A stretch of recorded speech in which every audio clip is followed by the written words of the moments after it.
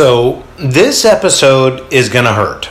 I say hurt because it directly deals with one of the most sensitive issues that plagues us as Americans today. I hurt even as I write this intro, in that I am inadvertently challenging myself and I don't like it. Honestly, God has lowered the boom and He is calling me to rethink some things.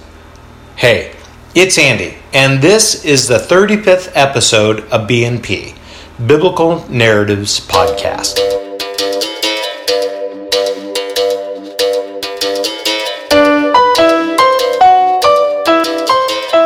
Biblical detail, historical context that puts you right in the action. With Paul and Barnabas' long walk some 150 miles away from the coastal city of Perga to the inland city of Antioch Pisidia, much of their time spent would be in a dialogue back and forth between them, trying to piece together their stories as they relate to the bigger story and plan of God throughout history. Now, as we continue to address the Davidic covenant in the coming weeks, I want to spend time fleshing out a key Old Testament passage found in Psalm 2. Peter attributes this psalm to David in Acts chapter 4, verse 25 and 26 for good reason. This is a key passage of hope that speaks to the chosen one of God who will reign the world from his throne and usher in the ultimate rule of the kingdom of heaven. How is this going to hurt, you ask? Well, you'll find out soon enough. So with that, let's get started. Twisting alongside the Kestros River, the paved Roman road offers Paul and Barnabas some level of civility. Hiking up a long and fairly steep incline, Barnabas looks over at Paul, who also appears to be winded. So, remind me again who picked our destination? This gets a brief laugh from Paul, who says, "If I wasn't breathing so hard, I would laugh more." Peering ahead, he offers, "The good news is that Sagalassos isn't too far away from the other side of this pass. Hopefully, we'll come across another Jewish community there." Nearing the pass, the two take in the partial view of a canyon between them and the snow-capped mountain ridge on the other side. Catching their breath at the pass, Barnabas stops to turn around and take in the forested valleys on either side of the pass. Galatia is God's country. That it is, Paul agrees, though we should keep moving. It's not good to be spotted if we can help it. Oh, Barnabas asks, what do you mean? While it's beautiful to look at, the road isn't policed much. Thieves make their livings here, Paul says. Well, good thing we don't have much to offer, Barnabas says with a laugh. Paul agrees, though for the less than scrupulous thieves, your enslavement might fetch a good price. Ah, Barnabas says as the moment of realization strikes him. Well, shall we get moving then? As the road continues upward, Barnabas says, "So I was hoping for a little relief here." Paul laughs and asks, "Didn't I mention that Sagalassos is near the top of a mountain?" Shooting him a look of contempt, Barnabas says, "No, you didn't mention that little piece of news." Realizing downhill walking is an unlikely option anytime soon, Barnabas adjusts his attitude and says, "You know your history of this area, right?" "A little," Paul responds. "Galatia is quite a bit different than the cities along the coast. Maybe when we get to Antioch Pisidia, we'll see some similarities to that of Perga, but along the way, we're likely to run across some Highlanders. These folks tend to be a little less inclined to be trusting of us outsiders." The two keep walking when Barnabas asks, "Refresh my memory here. The Seleucids sought to dominate this area, right?" Paul smiles at the opportunity to share. After Alexander the Great was poisoned and killed in Babylon, his 4 appointed and proven generals went back to their respective homelands and made their claims, each having large families with dynastic ambitions. From there, the land-grabbing expansion was on, and some were better at this than others. Messi doesn't even begin to explain what happened here. Friendships faded and alliances turned sour. Political winds changed as frequently as the weather, so it wasn't uncommon for the common people here to switch sides between Lysimachus and the Seleucids. Even the Ptolemaic kingdom became involved. Paul shakes his head at the idea and says, "It's as if a family would watch an army march through their town, and from the sidelines, they would ask one another, 'Hey, which army is that, Dad?' And the dad would reply, What time is it?" Barnabas laughs at this and says, "Wow, we thought we had it bad." Paul continues, "Yeah, I'm not sure who had it worse. All to say, peace was nowhere to be found until Rome moved in some 200 years later." Taking it all in, Barnabas says, "Is it me, or does pretty much every king go by the same playbook?" Laughing at this observation, Paul then gets quiet while pondering this. Why do the kings rage against God and one another? "I'm sorry," Barnabas says. Paul responds, "Your observation is spot on. King David had much to say about this in one of his Psalms."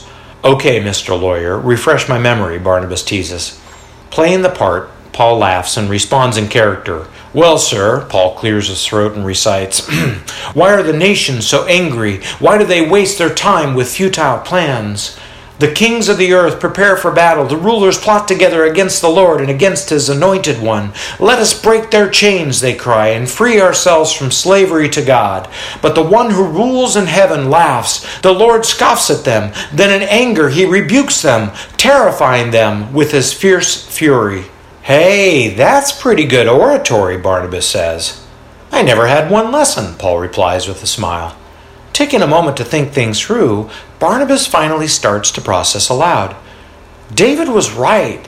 As I think about this, I can't think of a single king who hasn't sought to expand his own kingdom at some point during his reign. Looking over at Paul, he asks, "Can you?" "Many weren't successful," Paul says. "Yeah, but that doesn't mean they didn't want to or didn't try," Barnabas responds. "True," Paul says. "A king's thirst to expand his rule has seemed to be a primary goal." "Why is that?" Barnabas asks. "Why does that seem to be a priority?" The two pick up their pace as the road finally begins to decline into the valley. Pointing to the base of a distant mountain, Paul announces, "Sagalassos." Barnabas peers to take in an elevated town nestled at the base of the jagged peak rising behind it. "We still have a ways to go, don't we?" "Yep," Paul replies. Looking over at Paul, Barnabas awaits his answer. "Well?" Realizing the subject has been changed, Paul says, Oh, yeah. Why do kings wish to expand their kingdoms? Was that the question?" Feigning exasperation, Barnabas responds, "Yes, that was the question." He then pushes Paul for teasing him. Okay, Paul laughs. "Why do kings wage war?" "Yes, to expand their kingdoms." Paul begins to take inventory. Let's see. Limited resources? Probably. Ego-driven? Definitely. Want to build dynasties, allowing their sons to carry on what they started? Yeah, that would be a goal too. Want to be remembered for their contributions? Barnabas adds. Yeah, Paul replies. They would definitely wish to be remembered for the marks they made, though some would be remembered in quite a negative light. Nodding his head, Barnabas says, "Way too many of those, yes." He pauses to think more. Kind of going along those lines, they had something to prove. To themselves, to others. "That's true," Paul replies.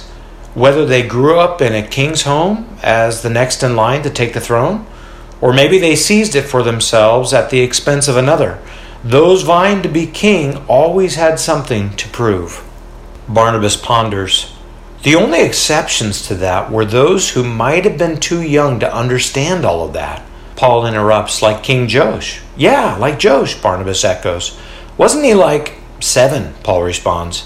Jehoiada the priest had him anointed as king in a well-played maneuver to get rid of Athaliah, the Manic queen and mother of King Ahaziah. When he died, she was bent on killing all of the royal line of David. So, King Ahaziah's sister hid Joash in the temple for some 6 years before they proclaimed him as king. Once coronated, they then killed Athaliah the queen. "I'm impressed that you remember that," Barnabas says.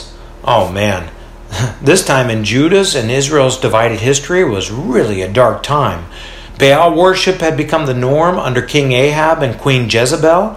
Remember Elijah's confrontation with the prophets of Baal? That was during this time. Paul reflects further. Ahab's kingship led Israel far away from the covenant they had made with God, further than just about any other king of Israel. Ahab had kids, and of course, they sought to continue what their dad started. So God sent Jehu to clean things up a bit. Barnabas processes this and asks, "Hey, have you noticed that once a king comes into power, one of his ultimate goals is to hold on to his power at all costs?" He pauses to let this sink in. What is so enjoyable about being in power? What's so enjoyable? Paul asks with a measure of incredulity. Making you do things at my command for my purposes, and you ask what's so enjoyable? Barnabas shrugs. I guess I never understood it. But you have, haven't you? That's right. You know exactly what it feels like. Let's see, Paul says. Privileged living conditions, nice quality of lifestyle, shaping the behavior and norms of a people, immediate respect that comes with position, not being told no by any of your subordinates. The list continues, Paul smiles. No, I get it, Barnabas laughs. You get to live how you wish to live, and you command others to do the same. But just because you get to call the shots doesn't mean people really respect or love you. Oh, heavens no, Paul responds. But when you're in a position of power, you become blinded to the perceptions of your people. You don't care about how they feel. Not really. Your care is about what resources they have to function productively in life. Your care is to keep your kingdom's economy headed in the right direction, so you do what is needed to make sure that happens, even if it means waging war against others or your own people. Except for the war part, that sounds well-intended, right? Barnabas asks. Paul nods. Yes, providing for your people is a noteworthy goal, but there's something else happening here. Something deeper. Even the efforts taken to ensure their well-being ultimately plays a role in the larger picture of suiting your own personal goals. They are but a cog in your machine, merely functioning to serve your own ambitions. Where things go sour is when they can no longer serve your purposes as king. Why? Because they're no longer productive members of your society. Taking in the panoramic view of a timberless mountain range, Barnabas processes all of this. Here's the other thing, and this applies to kings or just about anybody. Paul continues. How much is enough? When do you stop seeking to make lifestyle improvements? When do you stop searching to acquire more? You know, lifestyle is a funny thing. When gone unchecked, we always want more, even if it comes at the expense of others. Okay, I see where you're heading with this, Barnabas says. You're saying lifestyle can become an idol, a false god. Paul touches his nose. Spot on. Jesus taught a different approach, right? Don't store up treasures here on earth where moths eat, rust destroys, or thieves break in and steal. Wherever your treasure is, so is your desire. So don't worry about preserving for yourself. Instead, seek the kingdom of heaven and let God take care of your needs. Paul continues. Peter shared a story about a guy who climbed up a fig tree next to the road in order to get a view of Jesus coming by. I forget his name though. Zacchaeus, Barnabas says. That's right, Zacchaeus, Paul echoes. Remember the story? There were so many people along the side of the road that Zacchaeus climbed the tree to get a view. Why would anyone of means do that unless they were hungry for something different? So when Jesus called him by name out of the tree to join him, Zacchaeus must have been surprised by this. After eating with him, Jesus challenged Zacchaeus to give a large part of his wealth away. So he did. So what happened? Jesus called Zacchaeus a true son of Abraham because God got a hold of his heart. Zacchaeus placed God first. Stopping in the middle of the road, Paul then looks at Barnabas. I remember this was something you were challenged with as well, right? What do you mean? Barnabas asks. You yourself sold property and gave it to benefit the needs of other believers, Paul shares. You decided you didn't need the property and that it would be better used to help others in need. In doing as much, you demonstrated how you were seeking the kingdom of heaven first in your life. Not knowing what to say, Barnabas points to start them walking again. Remembering another story, Paul says, forgive me if I'm pressing this issue too much, but I know Jesus pressed it when he called the rich man who built bigger storage barns for his excessive crop wealth a fool for doing so. Why? Not because the guy was aiming to build wealth, but because he saw it as an opportunity to serve himself with it. The rich man, or we might even say the king, wanted to sit back and do nothing for the rest of his life. What he didn't realize is that his life would be taken sooner than later, so his ambition for the good life would never be enjoyed. In other words, build wealth to benefit others, not yourself. Most kings don't think that way. Most people don't think that way. Others first is not how we function in our natural state. We strive to build our own kingdoms, not God's. So, Paul summarizes, when David points out how kings wage war against God, it's due to the fact that each one seeks to serve himself, his own ambitions.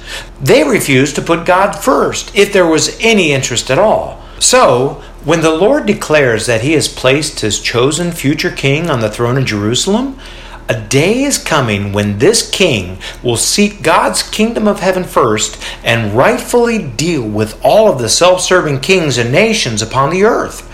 God's regal son, the rightful king of the world, will ensure God comes first. And those who align themselves with this rightful king will take joy in his rule. Paul thinks a little bit more. So why will the kings rage and try to remove God's chosen king from power? It's because God will no longer allow them to put their self-serving wants first. Matthew 20:25-28, Jesus said it this way, guys. You know that the rulers in this world lord it over their people, and officials flaunt their authority over those under them. But among you it will be different. Whoever wants to be a leader among you must be your servant, and whoever wants to be first among you must become your slave. For even the Son of Man came not to be served, but to serve others, to give his life as a ransom for many. And by doing this, he's placing God's kingdom first.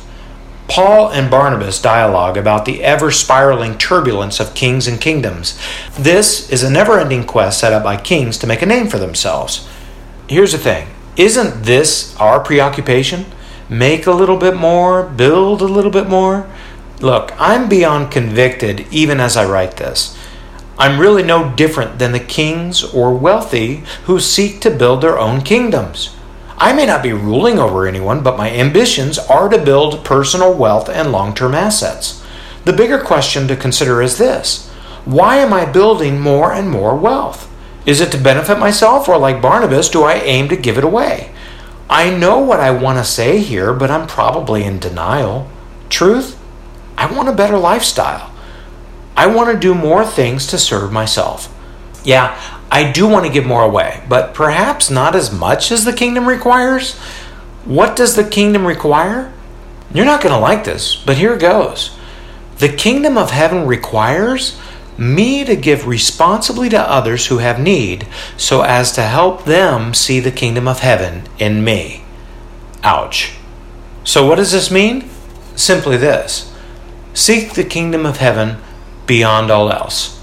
Seek the kingdom of God above all else, and live righteously, and trust that God will give you everything you need. Jesus said those very words in Matthew 6:33.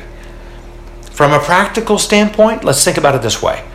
I want to challenge you and myself to bump your giving up by 1% for the rest of 2019. Give 1% more to make a kingdom of heaven difference than you currently give. And consider the following two ideas.